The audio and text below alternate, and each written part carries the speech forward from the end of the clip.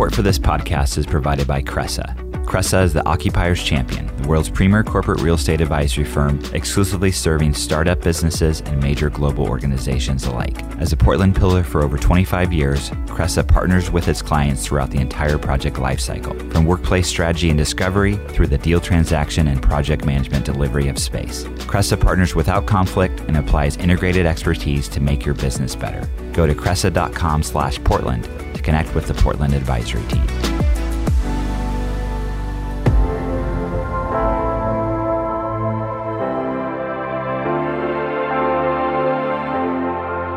From ThatCast Creative, I'm Dan Bruton, and this is the PDX Executive Podcast, a show where I talk with inspiring leaders who are shaping the future of Portland, Oregon. Every week, I sit down with business executives, startup founders, and community leaders to dive into their career journey and get insights into the impactful work they're doing in our slice of the great Pacific Northwest. Hey, everyone. Thanks for listening to PDX Executive Podcast. I'm excited to have my next guest, Rizwan Virk, who's the author of Startup Myths and Models, What You Won't Learn in Business School.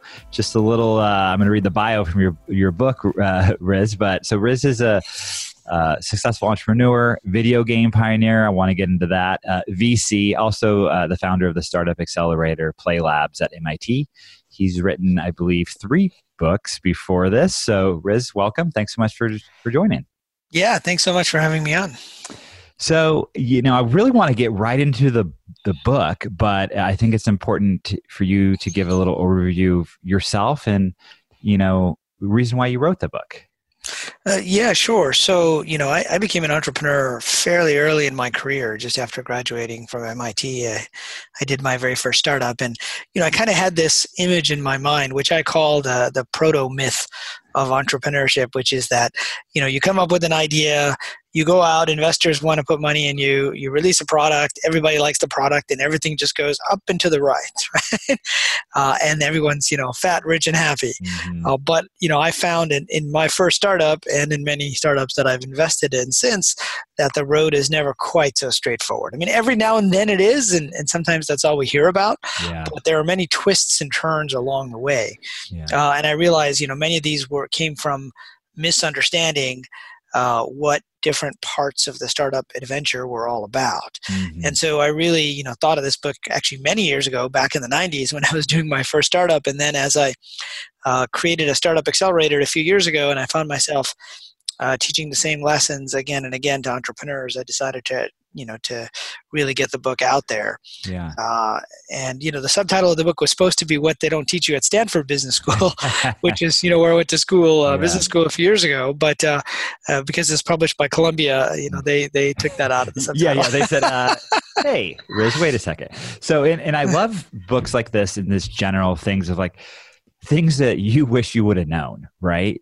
And when you started. And it's something here in Portland, we've been talking a lot. I think the startup community is taking that mythology out and really like what it's really like, to be an entrepreneur, not just like the glitzy up and to the right, raising money, big rounds were in the news.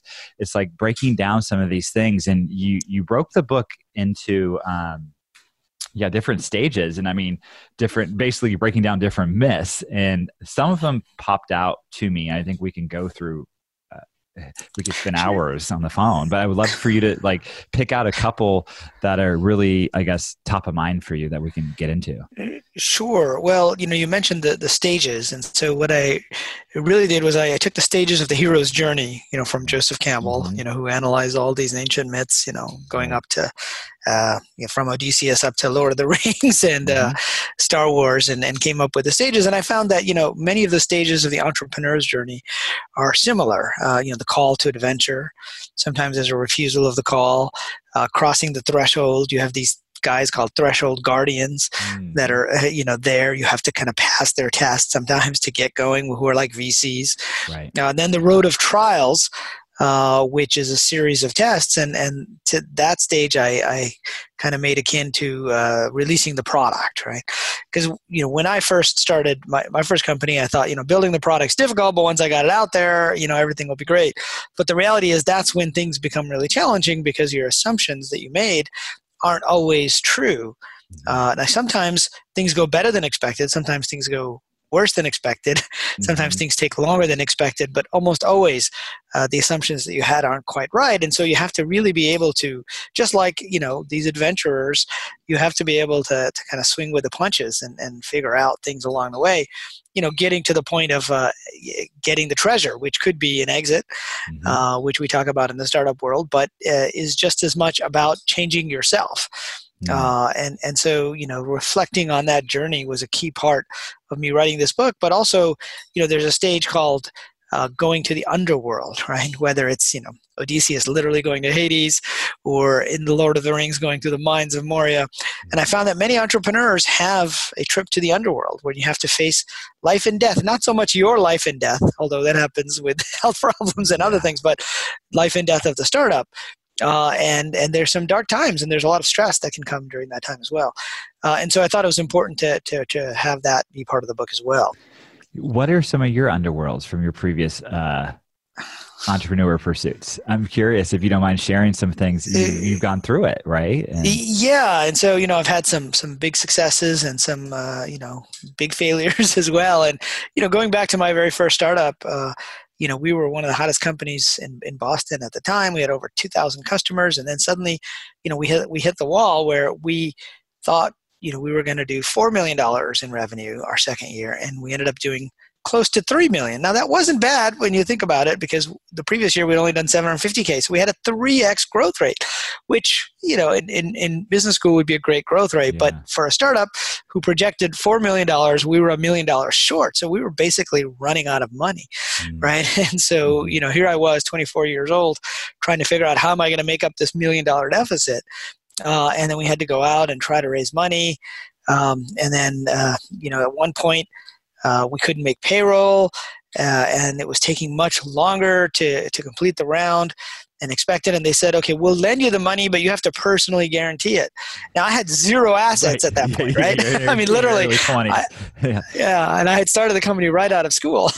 So I'm like, okay, should I try to save the company but face personal bankruptcy if things don't? We eventually found a medium where I was able to use my stock as collateral, so it ended up okay. But there were some really dark times, and then I was replaced as CEO, and then this company which had been growing, and one of the myths in the book is better management causes growth. And it's sort of something that, we think about, or it's one of those myths that are tossed around. And myths in the book have kernels of truth in them, so they're not untrue, but you have to really understand the reality behind the myth and when it applies and when it doesn't. And so too often a startup that's growing, investors will want to bring in an outside CEO because entrepreneurs turn out not to be great managers, right? There's a lot of chaos. You might think of it as controlled chaos, but usually when the company's in growth mode, entrepreneurs are making decisions on their gut left and right. And so they want to bring in somebody who we used to call the gray hair polo shirt share. The adults, right? Yeah, exactly. Polo shirt wearing guys, the adults in the room. And on the one hand, it's good because it introduces processes, budgets, quality control gets better. Management is even done better. So you might say the company is better managed. The problem is when that happens, the company often stops growing because you lose that dynamic nature of an entrepreneur saying, hey, here's an opportunity that's adjacent to ours. And it turns out that ends up being the one that could have made the company. But, when you put on your business school hat, you're thinking, what's the ROI? What's the likelihood this is going to succeed? We don't want to invest in it. This is so important because I just was listening to another podcast where this topic came up, around Uber, which think of what you will of Travis, their founder, and now they have the new CEO. It's like the podcast host is making the kind of the case. What you said is when you replace the founder, you kind of lose the appetite for these big swings, right? You kind of So I'm curious. I mean, we're kind of deviating a little bit from your book, but it's an important topic. I mean, as someone who invests in startups, has an accelerator, I assume you think we should keep the founder in place as long as we can, because they have that currency as the founder, right? Or when's the appropriate time to bring in someone that's right. I think that's really the question. It's not so much, should you keep the founder? Should you bring in an outside CEO? Like when I got my very first term sheet from a venture capitalist back in the 90s, it literally said in the term sheet, within 120 days, you will bring in a new CEO that we approve of, right? Wow. So they weren't even, cagey about it. Mm-hmm. But back then that was the playbook. And the playbook was, it's a technical founder, you bring in a business guy to kind of manage growth. But I think what happened was a few years ago, they did some analysis here in Silicon Valley, and they found that founder-led companies tend to do better. And there are many examples, whether it's Microsoft, Facebook, right. Dell, Oracle. And when they bring in an outside founder, outside CEO, the growth tends to slow down. It's not always a bad thing, but sometimes you go swing back and forth, like with Twitter, right? They brought in. Oh, that's right. He left. Yeah, and then they had to take him away. And this happens a lot. It happened with Zynga. So I've been in the mobile gaming industry, and Mark Pincus was the CEO. Things were growing. They had the IPO. Then looked like things were stagnating. So they brought in another CEO, and then Pincus came back, just like Dorsey with Twitter. Mm-hmm. And so you kind of swing back and forth between, oh my God, things are too chaotic. We need a real manager in here to, oh my God, we're not growing. We need to bring the entrepreneur back in because they're going to figure out what to do. And so, one of the myths in the book, that's one of my favorites, is the myth called focus, focus, focus, right? Now, this is advice that I've gotten many times, and I've even given the advice. But the problem with that is you develop a tunnel vision, right? And sometimes the big opportunity is actually next door. It's not right where you're focused. And so I'll give you an example. I was part of a company called OfferPal, which was in the Facebook gaming space, which is now called Tapjoy. It's one of the biggest game advertising companies out there. Yeah. And we started off with a consumer-facing product that was supposed to be on this new platform called Facebook, where you could develop apps. And so it was kind of an app or a widget back in those days. But turns out there was an opportunity to help people that were making Facebook games monetize their games, which was a B2B model, right? A B2B2C model, if you will. And so one of the founders said, hey, let's just take this little prototype we built and let's go show it to one of these guys and see if it works. And, so I just got on Facebook and sent a message to a guy who had just graduated from Stanford and created a game called Fluff Friends. Okay. And I said, hey, do you want to try this thing to monetize your game? And so we met in Palo Alto, and he said, yeah, sure, I'll give it a shot. Right? Because this was a new industry at the time, the whole social gaming, and people weren't. Nobody was sure if people would play games and actually give real money to play these free-to-play games, right? Yeah. For virtual currency. Well, to make a long story short, that business ended up growing to $100 million, within a couple of years, right? Which was one of the fastest growth rates I've seen. But it wasn't exactly what we had pitched. So notice we didn't ask for permission. If we had asked our investors, they might have said, focus, focus, focus. Right? Now, the flip side of that is you can't be so defocused that you're doing too many things that nothing gets done. And so the secret behind the myth, so as I said, these myths are complicated. And sometimes people get frustrated because they want just 1, 2, 3. What do I need to do to make my startup successful? I want the formula. And I guess if there's an underlying message of this book is that different circumstances require different solutions. And so you have to really understand and have mental models for how these things work. But so the secret behind that myth is focus, explore, focus, right? So you have to be willing to focus for a period of time. You have to be willing to explore for a period of time. And then when you find something that works, you have to focus again on really making that grow, because it's pretty challenging to really manage growth like that once you found something that works. Yeah, I love that advice and that kind of that mindset, because you hear both things. Yeah, focus, but then get as many revenue streams as you can, but then it's kind of scattered. So that's important. One particular myth you mentioned in the book was, starting a company with your friends. I know you mentioned you had to start your first maybe company, or one of the early ones. You started with a couple of your good friends. My best friend and my brother. Yeah. Okay. Yeah. So, but you were surprised, down the road to hear about people who did start companies with their friends and then, go through breakup. Basically it's a breakup and they hate each other. And talk about that, because I think that's really common, but also it's difficult, right? Yeah, it's a really interesting situation. This happened to me a few years ago, where there were 2 startups that I was an investor in. And, one of them was down in LA. They were one of the first Bitcoin exchanges. Okay. And so I went down there, and these guys had been friends, and they started this company, and it had been growing during one of the Bitcoin phases. And then Bitcoin always kind of goes up, and then it kind of comes down and stabilizes. And it was during one of those phases where raising money was hard for that. And these guys weren't talking to each other because they had very different visions for what they wanted to do with the company. And so I met with them both, and I was thinking, what's going on here?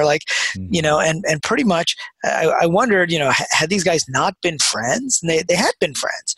And so I was scratching my head because my experience in starting a company with my friend, my best friend, my old MIT roommate, and my brother was that things actually worked out because we had a very similar mindset. Yeah. But the same thing happened with another company where the CTO just got up and left, and he'd been not just a CTO, but a CTO and co-founder, and leaving the CEO in a lurch. And so again, I wondered, what was going on? And he said, yeah, we'd been friends. And what I realized was they had been friends, but they had never worked together before the startup. And so that's really important. I mean, the prototypical example of this is going back in Silicon Valley to Hewlett and Packard. Turns out they spent a year working on, I think it was Bill Hewlett's garage, in one of their garages, right, together before they actually founded the company.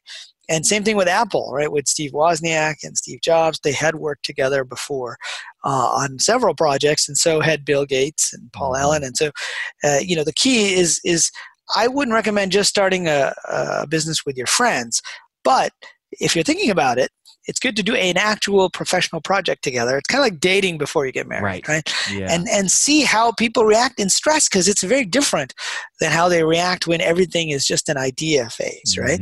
And also, I recommend sometimes it not being a paid project, because then you'll start to see, as an entrepreneur, sometimes you go, many months in the beginning where you don't have any salary. And so, are they willing to focus on this because they really believe in it? Right. Or are they, so concerned with finances, which is not a bad thing. I mean, if you have financial issues and you have a mortgage, maybe you should be concerned about that and not necessarily jumping into a startup full time. So, I encourage people to think about that. So that's, one of the myths. The other related to that is just, how many founders should you have in your startup, right? And so I've given many examples of kind of 2 founders, but a lot of times, having another person who comes in shortly thereafter is not a bad way to go. I mean, even with Microsoft, with Bill Gates and Paul Allen, they had, Steve Ballmer, who was a friend of one of theirs, who was in business school at Stanford, and he quit after the first year to join them, and he became kind of that third leg of the stool. Right. But I've often seen teams that are like 5-6 people, and even in our accelerator we had it. And I said, I've never seen a team with 5 or 6 founders where they all stayed with the company. And so you need to be really careful, and you need to spread out the vesting over a much longer period of time. One of them didn't listen to me, and sure enough, within a year, half the team had left. The equity table was all messed up, and so they ended up having to shut the startup down because they couldn't get agreement on things. And so, I think you have to be careful either way.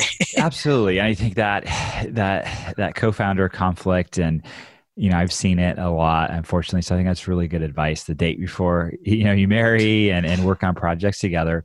And in the book, I've got these startup tools, which include some scenarios for founders they can walk through together and find out what motivates them, right? Different founders have different motivating factors. Some are motivated by money. Some are motivated by long-term wealth versus short-term money. Some are motivated by technology. Some are motivated by building an empire. Some are motivated by being an expert in the field and being out there talking about things. And so once you go through different scenarios, you can figure out early on if you're aligned. What would happen if you had to go 5 years without any funding whatsoever? Right. Well, that's not something a lot of guys think about, because they just read TechCrunch and assume they're going to get $2 million in funding. Right, they're going to crush it. And that's really important. I mean, when you were doing your accelerator work, I assume this is an exercise you make folks go through, right? Yeah, that's right. So I have this expectations tool in there, which is an exercise, and then I have this scenario tool. And there's no right answers, but it's like, if you went through this scenario, how would you feel? Would you be like thrilled, or would you hate it? Right? And sometimes this, it's also about how you pivot the company. There's a really successful company in the book called GNIP, GNIP, that sold to Twitter for $175 million. And I had interviewed one of the founders Judd Valesky, and he mentioned that his co-founder, they went for about a year, and the original B2B, their original business model didn't work, right? And so they ended up switching to more of an enterprise software model. And turns out his co-founder just didn't want to do that, right? And he gives him credit for saying that that wasn't what he wanted to do. So even though the company was quite successful, they parted ways along the way. But it's important to understand why you're in this and what you like to do, what you're good at, because it's a long journey, like Lord of the Rings. It's a pretty life transforming journey. It's a lot of self-reflection and self-inquiry, which me personally didn't start doing until recently, but I think it's hard when you're maybe, like you said, in your early 20s starting a company to do that work. So that's really great to have a book like this, but also folks like you that are advising startups and in the VC world to really say to do this kind of work. Yeah, because sometimes there are hidden assumptions and beliefs, that are creeping into your startup life, whether you want them to or not, right? I always say that a startup is a reflection of the personalities. And turns out this is true even for bigger companies. I mean, if you work for Oracle, even after their IPO, with Larry Ellison, you'll notice a certain personality, or Salesforce with Mark Benioff. Turns out the personality reflects all the way down, and it's particularly true in the early days. And so, another myth in the book that's one of my favorites is that entrepreneurs often become bad managers, and the reason is they think one of these two things. They think, I could do it faster myself, right? Or they think, management is stupid. I need to get out of the way and let people do their jobs, right? And so it turns out both of these are underlying belief structures which lead entrepreneurs to either become a micromanager, right? When you think you can always do it better yourself, it's sort of like telling the old Buddha story about the horse and the rider is trying to help tell the horse every step to take, right? That doesn't work. You have to point the horse in the right direction. Right. Or, there's that funny scene in that movie Office Space, right, where the manager just comes up with his little coffee cup. That'd be great, right? And turns out there's, particularly with engineers like myself, there's this underlying belief that management isn't really work, right? We engineers do the real work. And if the managers would just leave us alone, we could get things done. And so then when they become managers, and this happened to me when I became a manager, I just left people alone for a while. But there's a problem with that too. And the problem is that sometimes employees will end up making decisions that are not aligned with what everybody else is doing, and that can cause you many months of heartache and pain. And also, it's frustrating for them. I kind of like to use the analogy of the waiter. There's the waiter that comes up to you every 15 seconds and says, do you need anything? Do you need anything? And keeps interrupting your conversation. And then there's a waiter that's never there when you need to refill your water. And that's the difference between the micromanager and the absent manager. And so the reason entrepreneurs become these is as much about their own belief systems, and that's where the introspection comes in as much as do this or do that, right? You can always have things that they're supposed to do. But I think that's the important part of it, is to have the right perspective. Well, shifting a couple, I'm interested to get your perspective, just where we're at in the world. It's June 2020 with the pandemic, and it's affecting the capital markets. Putting on your investor hat, what are you kind of looking? What's the state of kind of the VC market right now? I mean, do you feel like there's a tremendous amount of opportunity? Are you pausing? I'm just curious. Yeah, well, I do feel there is a good amount of opportunity, and there almost always is whenever there's a slowdown. Yeah. But there's always a little bit of pain first, right? And so I remember in 2008, that was actually when I was at business school, so I wasn't actually doing a startup, but I had many friends that were. And what happens is that investors tend to stop investing in new things for a little while they kind of tend to their existing portfolio, right? And so they need to make sure that their existing companies have enough money, because it's going to be hard to go out and raise a new round for some period of time. But then it really depends on the fund, right? Because the many funds were raised in the last few years. And those funds, are actively investing. And, I'm a venture partner at a fund called Griffin Gaming Partners, which is a video game fund. And, they're actively investing in video game companies. And I'm also a venture partner at IDG Ventures, which is now called Ridge Ventures. And they do more B2B software, and they're also actively investing. But the first step for any investor in this scenario is to go back and look at your existing companies. And that's where I think a lot of new startups get tripped up because they were used to having so many people ready to invest. And this is true for angel investors too. I mean, at the beginning of this crisis, I've done quite a few investments over the years, many of which were angel investments and some of which were VC, but many of those came back to the angels to try to do a bridge round. So, even if you're not investing that much money, you still are thinking, okay, well, do I put another $45,000 into this company, or do I invest in a new company? So it's true of the VCs who are investing millions of dollars, but it's also true of angels who are investing maybe tens of thousands of dollars. Yeah. And how, I mean, not to name any names of companies in your portfolio, but how are some of them doing? I assume it's like some of them are thriving and some of them are hanging on. But it really depends on the industry and what they're doing. And so, I've had profitable companies that suddenly saw their revenue forecasts, in the enterprise space, come down quite a bit. And so, that's obviously a tricky situation. But there are companies that are more like in the gaming world, it's actually not a bad place to be because people are playing a lot more video games. I mean, they're sitting at home. Yeah. And so, with consumer oriented companies, it's not necessarily that bad.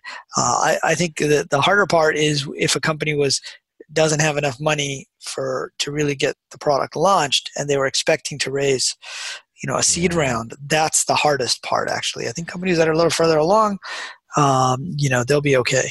Yeah. Well, where you're at, you're in Mountain View. You're in the heart of, Silicon Valley. We're up here in Portland. You see the announcement of Facebook saying they're going to start doing not just remote work, but work from anywhere, like you can move. What's your thoughts on how that's going to affect just startups, the capital markets, and like specifically markets like Portland that are very mid-market towns? We're smaller in Seattle, but like maybe a Denver too. Is that ultimately good for talent and investing companies? Or I think so. I think towns like Portland will benefit from this because. As I mentioned to you earlier, I live right down the road from Google, right? And so, we have like 40,000 people who are normally there's huge traffic jams and there's a lot of frustration with traffic and prices. And even though everything's kind of been paused, things are starting to open back up a little bit. But many of these tech companies are realizing that they don't need to have people physically in an office to be productive.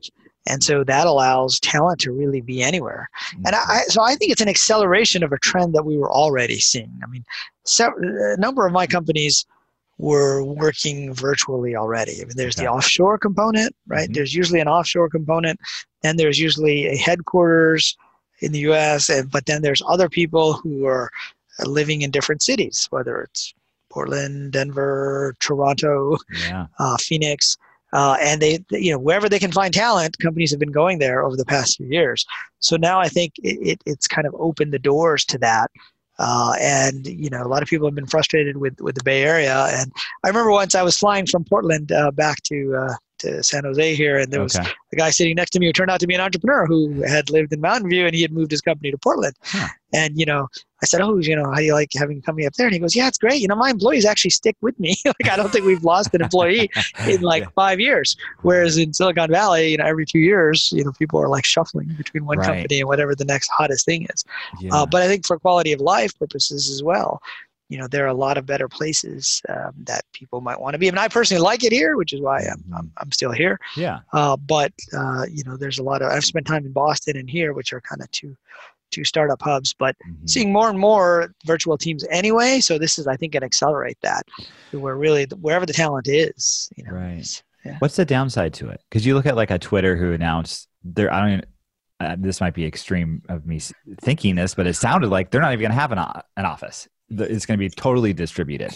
So the real estate market is going to suffer, right? One thing, but if you think about like Apple and their giant headquarters, right, the spaceship headquarters, and part of the reason why was Steve Jobs liked to encourage kind of this serendipity of people walking around and coming up with ideas. And I remember at Pixar, there was an element of that as well. Like he had their office space over in, I forget where, in Oakland or in the East Bay somewhere, where, they had designed it in such a way to make it easy with this central area that everybody had to go through so that there was more cross-pollination. So there's definitely downsides on that side of it. But I think just in terms of straight productivity, I think what these companies are realizing is that people can be productive without having to be there all the time. And there's probably a lot of wasted time that happens, in offices and in meetings. And so it's like, okay, do we really need to have the meeting?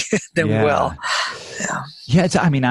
I run an event series here for executives in Portland, and, I do a lot of gathering people, and that serendipity, that face-to-face is so important.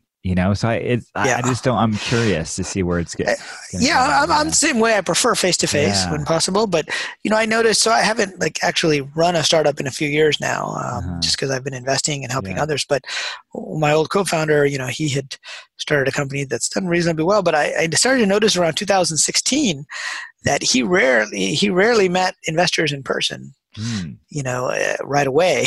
And so, all his meetings were already going virtual. And, and I was used to, if I'm going to ask somebody for millions of dollars, I should meet with them. But turns out that wasn't necessary. And so I think that transition has already happened. But you're right, there is a lot of serendipity, and there's a lot of, cross-pollination of ideas that happens in face-to-face meetings. And so I don't think they're going to completely go away. I don't think office spaces are going to go away. Right. But I think there is an element of not needing so much. I mean, honestly, most of my startups have never had big offices anyway. We've just been distributed, and we usually have core small teams, maybe 10 people in the office, or 20 people maximum. And then the rest are in different countries or in different cities. Yeah. Curious to see where it goes. Have you invested in any companies yet that you have not met the founders in person, just over virtual? I have actually. Huh. I did recently. But partly it was because of the lockdown, but also partly because it was in Boston, and I happened to be here, and I haven't been traveling back there. And so, since I used to go back and forth a lot more, I just wait till I was going to be there next and meet them in person. But I think for, a full venture round, eventually you're going to have to meet them. As an angel investor, I think, it's much easier to say, okay, I'll invest in that guy. But, one of the VCs I interviewed in the book was a VC named Randy Komisar, and he's a partner at Kleiner Perkins, and wrote a really famous book called The Monk and the Riddle, I think. And, he says he always likes to meet founders multiple times during the process. And the reason is he wants to see not just how they'll act. I mean, that's important too. You never know if somebody's having a bad day or a good day. But more important than that, he wants to see if they'll learn. In fact, he even says that's when he brings up an objection, he wants to see how they address it the next time. Do they dismiss it out of hand? Which kind of shows maybe being a little too close-minded. The flip side of that is I think you can go to either extreme. There are founders who are like, nope, I've got it all figured out and I'm not listening to you. And then there are founders who might just, wherever the wind blows, you give them a suggestion to change their business, and they're like, okay, if you'll invest, I'll do that. And that doesn't make any sense either. That's not a founder you want to invest in. You want to invest in a founder who will take your suggestions seriously, will weigh them based upon what they know. They're the experts in the market, the founders are, right? Not the investors. So the investors might make suggestions, but those are not orders. And I think that's something that a lot of first-time founders get into. It's like, oh, my investor wants me to do this. I feel like I have to do it. No, you don't.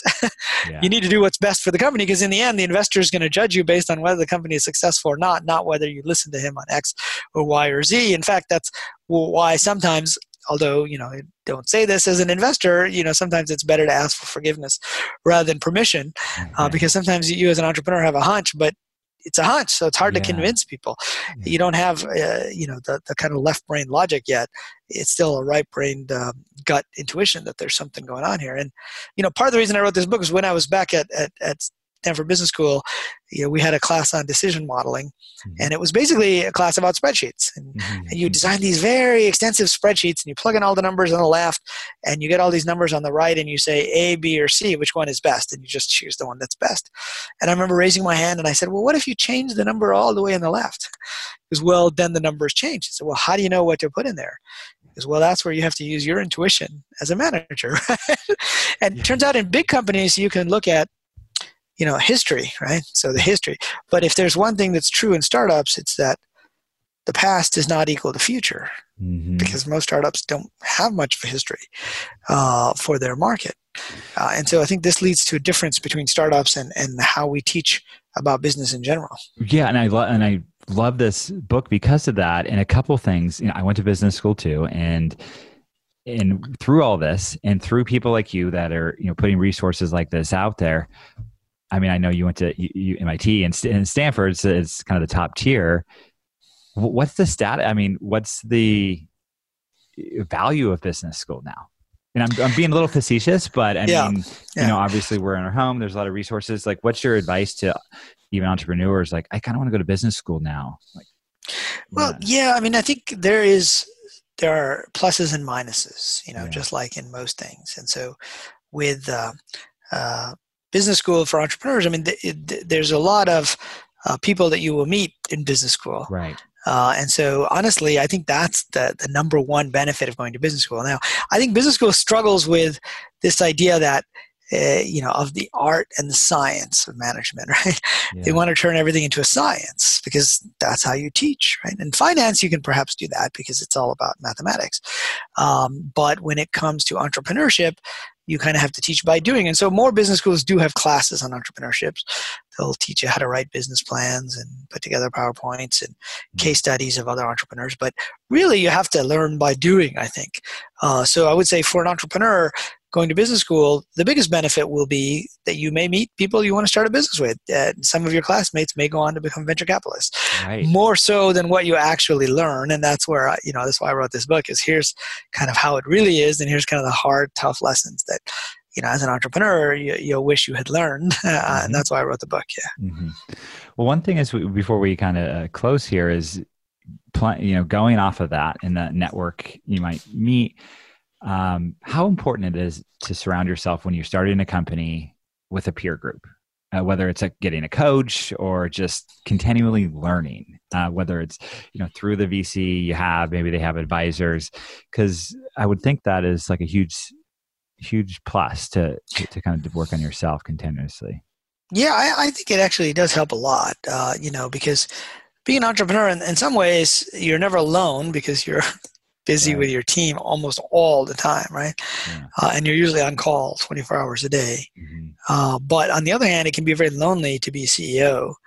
And so having a peer group of other CEOs. So in my startup accelerator, we used to have a peer group every week of the CEOs and the CTOs. And part of the reason is to be with people that are going through similar problems that you're going through.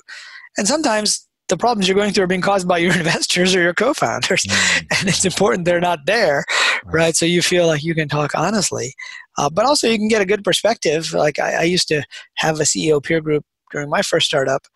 And I think we used to meet once a month back then. But I used to call it my CEO therapy group, right? Yeah. And sometimes, I think I was having problems, and I'd go in and see this guy who has trouble making payroll next month, and he turned out to be a very successful entrepreneur. But it gives you a perspective on things, and usually they have pretty good advice just by listening to what other people in your situation are doing. I think you can learn, and having mentors obviously is important as well. But you may or may not have the right mentor at the right time, and that's kind of an organic process. Right. But yeah, I do think it's important to have a peer group to learn from.